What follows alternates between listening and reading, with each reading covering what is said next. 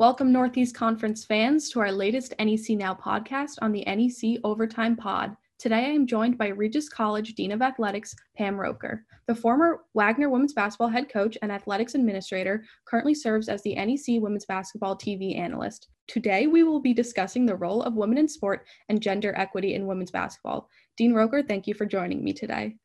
Thank you so much, Morgan. I'm really happy to be here. Of course. So I just want to go back in your history a little bit. You competed on the women's basketball team at the University of Wisconsin-Green Bay, where you were a two-time captain and the Phoenix's all-time leader in single game, single season, and career assists. Prior to college, though, you were growing up in the wake of Title IX. What was it like being a female athlete in high school, then college, in that first decade after Title IX was signed into law? Yeah, I was right on the cusp. So I graduated high school in 1979 in Madison, Wisconsin. I went to a bigger high school, almost 2,500 students. So I think we were a little bit ahead of the curve in terms of the number of teams we sponsored, the opportunities to use facilities, game times, access to coaching. So I do think I benefited just from the size and maybe some of the politics in Madison. I think I was very lucky. And certainly when I continued to Green Bay, I would actually say that Green Bay and UW Green Bay Phoenix women's basketball, Morgan, was probably a little bit ahead of the curve. Okay. We had a radio station that covered our games. We had a pep band that even traveled with us occasionally. And we played to pretty full houses. So we had a college chancellor that really bought into the value of women's athletics. And as we continue to talk and we talk about mentors and role models, I think the fact that the Green Bay program was so established, I just was very lucky. And did that influence your decision to go there, just like knowing how much support the women's team had? Well, it was really interesting. So back then, Green Bay was an AIAW Division II institution. And they actually had a tryout for a scholarship. So about 20 guards were invited to do a series of skill tests, to play a scrimmage against current team members. We were charted on some shooting drills, and I actually earned the scholarship that day. Oh, wow. So it was a great occasion in 1979, and certainly I couldn't have asked for a better career in the way things ended up. I'm very proud to have played for the Phoenix, and just feel very lucky to have been put in that situation. Yeah, that's really great. In your introductory video to Regis College, you said, one of my mantras is to be the best you can be, whatever that is. Having the opportunity to have a mentor, have a coach, be a part of a college program that really formed me when I played. So during your time at Green Bay, you were notably coached by a woman all 4 years. How did this sort of mentorship influence not only your athletic career, but your coaching and administrative careers over the last nearly 4 decades? I know. Thanks for mentioning that. 4 decades. Now, I'm glad you worked that in. That's true. So I played for Carol Hammerly, the legendary coach. She did 25 years at Wisconsin Green Bay, took the team from AIAW through NAIA all the way into NCAA Division I. She won at every level, and then she went on to have a career at Northern Illinois University. So Carol has been a friend, a mentor, a role model. Absolutely, the fire was lit in terms of, I think, the combination, wanting to be a coach as a career, but also that idea of competitiveness, of being the best you could be, whatever that is, whether that's in the classroom, whether it's on the playing field, whether it's in your academic major. It's something I really bought into and like to encourage our student athletes at Regis to buy into as well and live that kind of mantra that you called it. But Carol Hammerly was absolutely one of the first and strongest mentors I've been lucky enough to have. Yeah, that's really great. And on the flip side of that, you have been that female head coach, having held numerous coaching positions throughout your career, including as the head coach at Wagner from 1990 to 1998, where you were the program's second winningest head coach and was even named the New York State Division I Coach of the Year in 1998. What advantages have you seen firsthand that female athletes can receive from having these female coaches? Well, I think, back then, that was a long time ago when I got that head coaching job. I was 29 years old and I had it until I was 37. So in one way, we're walking in the same footsteps as the current players, right? We've done it, we've lived it, we understand the sacrifices. So I think that's one way, that's a very easy role modeling. I think the other thing, and I mentioned that word before, it's that idea of how do you compete? You know, we used to talk about everybody wants to win. And Mhm. you can really translate that and you can use that in any kind of an industry. Everybody wants to be the best dentist or everybody wants to be the best at their craft. But what are you doing to put yourself in that position to win or to be the best? So I think I would say team members of mine learned about preparation. I think they learned about the will to compete and that it's okay for a woman to compete and want to be the best. I think they learned how hard it was and how hard it is every day, how you have to bring it, how you have to really work at it, how you have to sacrifice. And sometimes that still isn't going to be enough, but you keep at it.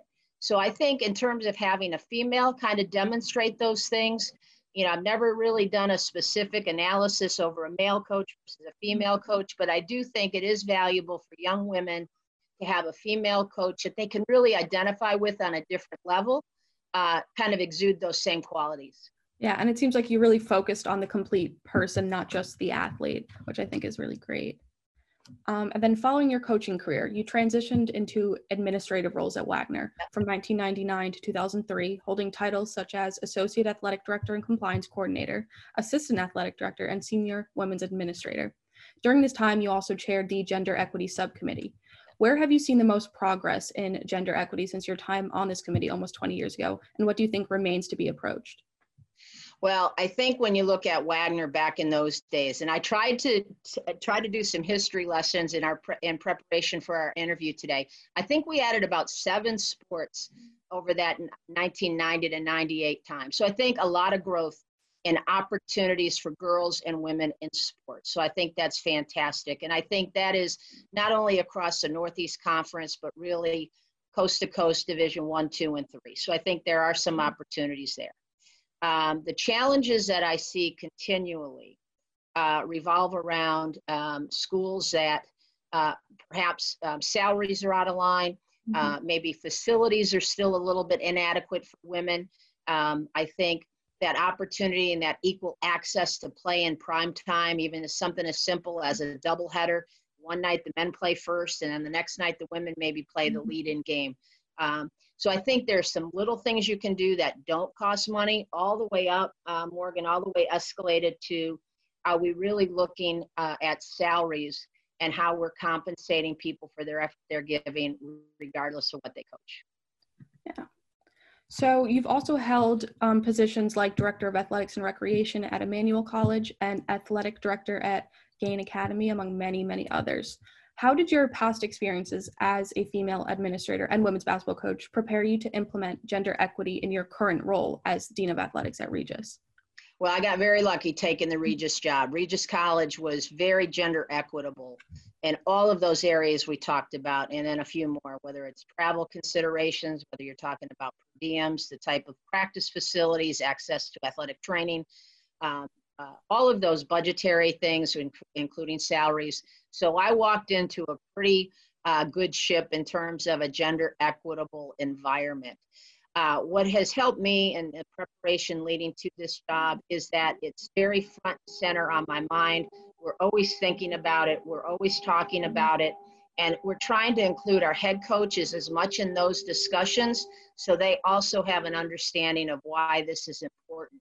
Regis is interesting because one of those schools that was an all-female school that's now co-ed. So our undergraduate enrollment is heavily female. So our gender equity, actually, we'd have to look at our male athletes. But right now we sponsor 20 varsity sports, 10 male, 10 female. So we're really a very large program for a school, a college, a university that's on the smaller size. So it's something that we're also very proud of and that we can support. And again, all the credit to Regis in that they've made a commitment. All of our coaches are full-time. And we've also made a nice commitment where everybody has access to a graduate assistant coach. So it's a really nice compliment to the head coach and a great role model for our student athletes. Yeah, that's really great. And as I mentioned before, you're the NEC Women's Basketball TV analyst. Now, the Northeast Conference is currently the only Division I conference where all the women's basketball teams are led by female head coaches. Why do you think the NEC has been so successful in promoting gender equity in this way? And how valuable do you think it is for the rest of the NCAA to see an example of success in this space? Yeah, well, I think it's really important, and kudos to the NEC, but that starts at the presidential level, in my opinion. Certainly the athletic director, certainly our senior women administrators, but the overall commitment and right down to the conference office, I think it's an amazing tribute that the NEC has all female coaches. What I also think it's a tribute to is these athletic directors and presidents have really expanded their field of candidates. They've widened their scope. They have an open mind in terms of looking at the top Division II coaches, top assistant coaches. They really have an open mind when they're considering who's going to be the next leader of their women's basketball program. And we've got a number of Division II coaches, and we know there's quality coaches at that level that have come into the NEC, starting with Mary Burke. Her whole school transition to Division I, right? Yes. But Maria Marquezano, we saw Monique LeBlanc last year do an amazing job at Merrimack. We have Heather Jacobs. And then you've got the Division I assistants. I think Jess Minetti at Sacred Heart, Charlie Buscalia, who obviously the Robert Morris team has left the Northeast Conference. But again, you have athletic directors who have thought ahead, who have really given top assistants or top Division II coaches that chance, that opportunity to step into a Division I head coaching role. And they've really excelled. And I give the NEC a lot of credit for that. Just by way of wrapping up, do you have any final words of encouragement or advice for young women looking to pursue these careers in collegiate athletics or even looking to participate in an NCAA sport? Do it. I tell all of our student athletes at Regis College that I believe all the hype about athletics. I believe in the value of participating, everything from the fun, the enjoyment, lifelong friends, down to your ability is going to improve when you're talking about dealing with adversity. You're becoming more resilient. You're understanding goal setting. You're understanding time management, loyalty, teamwork, all of those things. So I believe all of the hype about athletics. In terms of a long-term goal, I think it's been an amazing career path for me. I've never felt like I've worked a day. This pandemic has certainly put us into an entirely different strata in terms of decision-making, work environment, right, where you're Zooming from home. But I think even though we're in a really difficult time, I would encourage every student athlete to stay with it. Mm-hmm. Your coaches, your college administrators are going to keep fighting and advocating and supporting you. We want to get sports back. We want to get back on track, but we want to do it with everybody's health and safety first and foremost. So that's kind of my editorial on the pandemic. In terms of a career path, you know, I think it's a tough industry. You know, people want to work in sports. They have illusions of thinking it's fun, but we know that the demand is greater than the number of opportunities. So I think if you have a pay your dues mentality, if you have the idea in your mind that you're going to get an internship, you're going to do whatever they ask you, you understand it's a competitive industry, whether it's selling more sneakers, selling more tickets, winning more games, you're going to have to work. But I absolutely would recommend this career path to anybody. It's been very enjoyable, and the different routes it's taken me down, I never would have been able to predict, but I've loved every one of them, and I wish everybody a lot of luck. That was great. Thank you so much. And I really do appreciate you taking the time to sit down with me today. I really appreciate all of your insights, and I think it'll be really important moving forward. That was NEC Women's Basketball TV analyst and Regis College Dean of Athletics, Pam Roker, and this has been NEC Now.